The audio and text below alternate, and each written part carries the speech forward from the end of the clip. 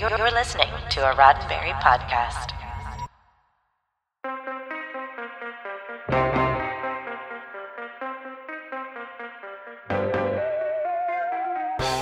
I'm Earl Green, and this is your SciFi5, 5 minutes of science fiction history for January 28th. Today in 1978 isn't really the anniversary of a show necessarily, or even a story. It's the anniversary of a sound.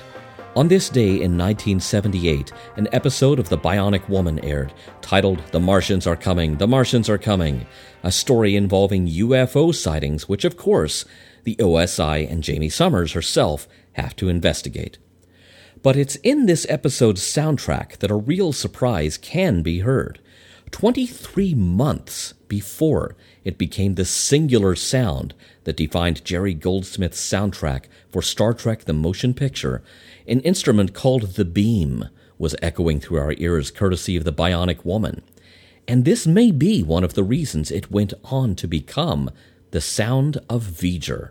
We'll beam up the story of the beam after this.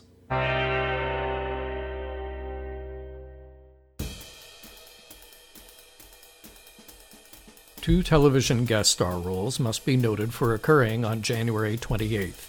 It was today in 1979 that Battlestar Galactica was visited by Fred Astaire as a man who may have been Starbuck's father.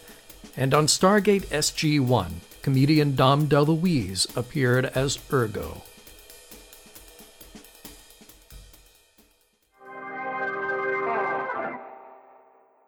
The beam, also popularly known as the blaster beam, is a metallic instrument anywhere from 12 to 16 feet in length, with an open channel over which strings are stretched, more or less like a guitar neck suitable for a heavy metal giant. The strings are plucked or struck, sometimes with a round metal cylinder similar to a giant guitar slide, resulting in a hollow, unearthly bass note picked up and amplified through electrical pickups, again like a guitar.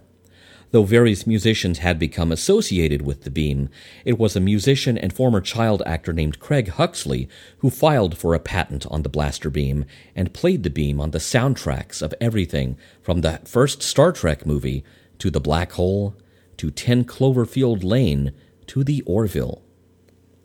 But in this early 1978 episode of The Bionic Woman, it slithered and slid its way around notes accompanying repeated UFO appearances in the story.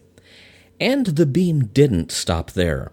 Early in 1979, it could be heard prominently in the music for CBS's attempt at a TV series pilot for Marvel's Doctor Strange, and made another TV appearance, this time in a sci-fi convention-themed episode of the Wonder Woman series. Wherever the beam could be heard, it was being associated with the otherworldly and the unknowable. Move over, theremin.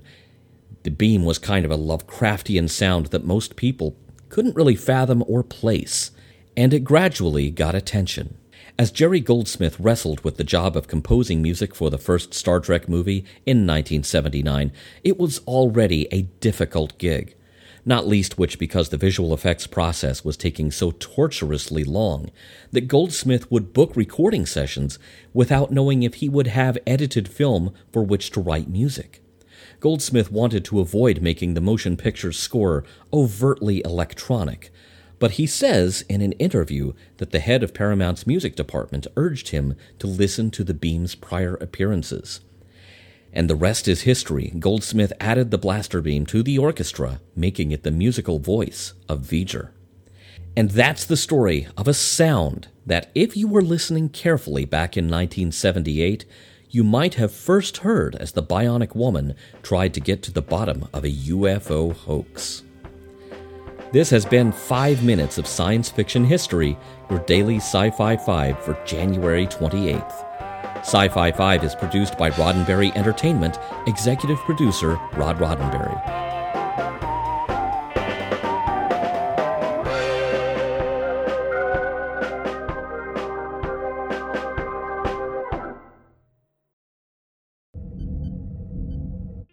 This is a Roddenberry podcast. For more great podcasts, visit podcast.roddenberry.com.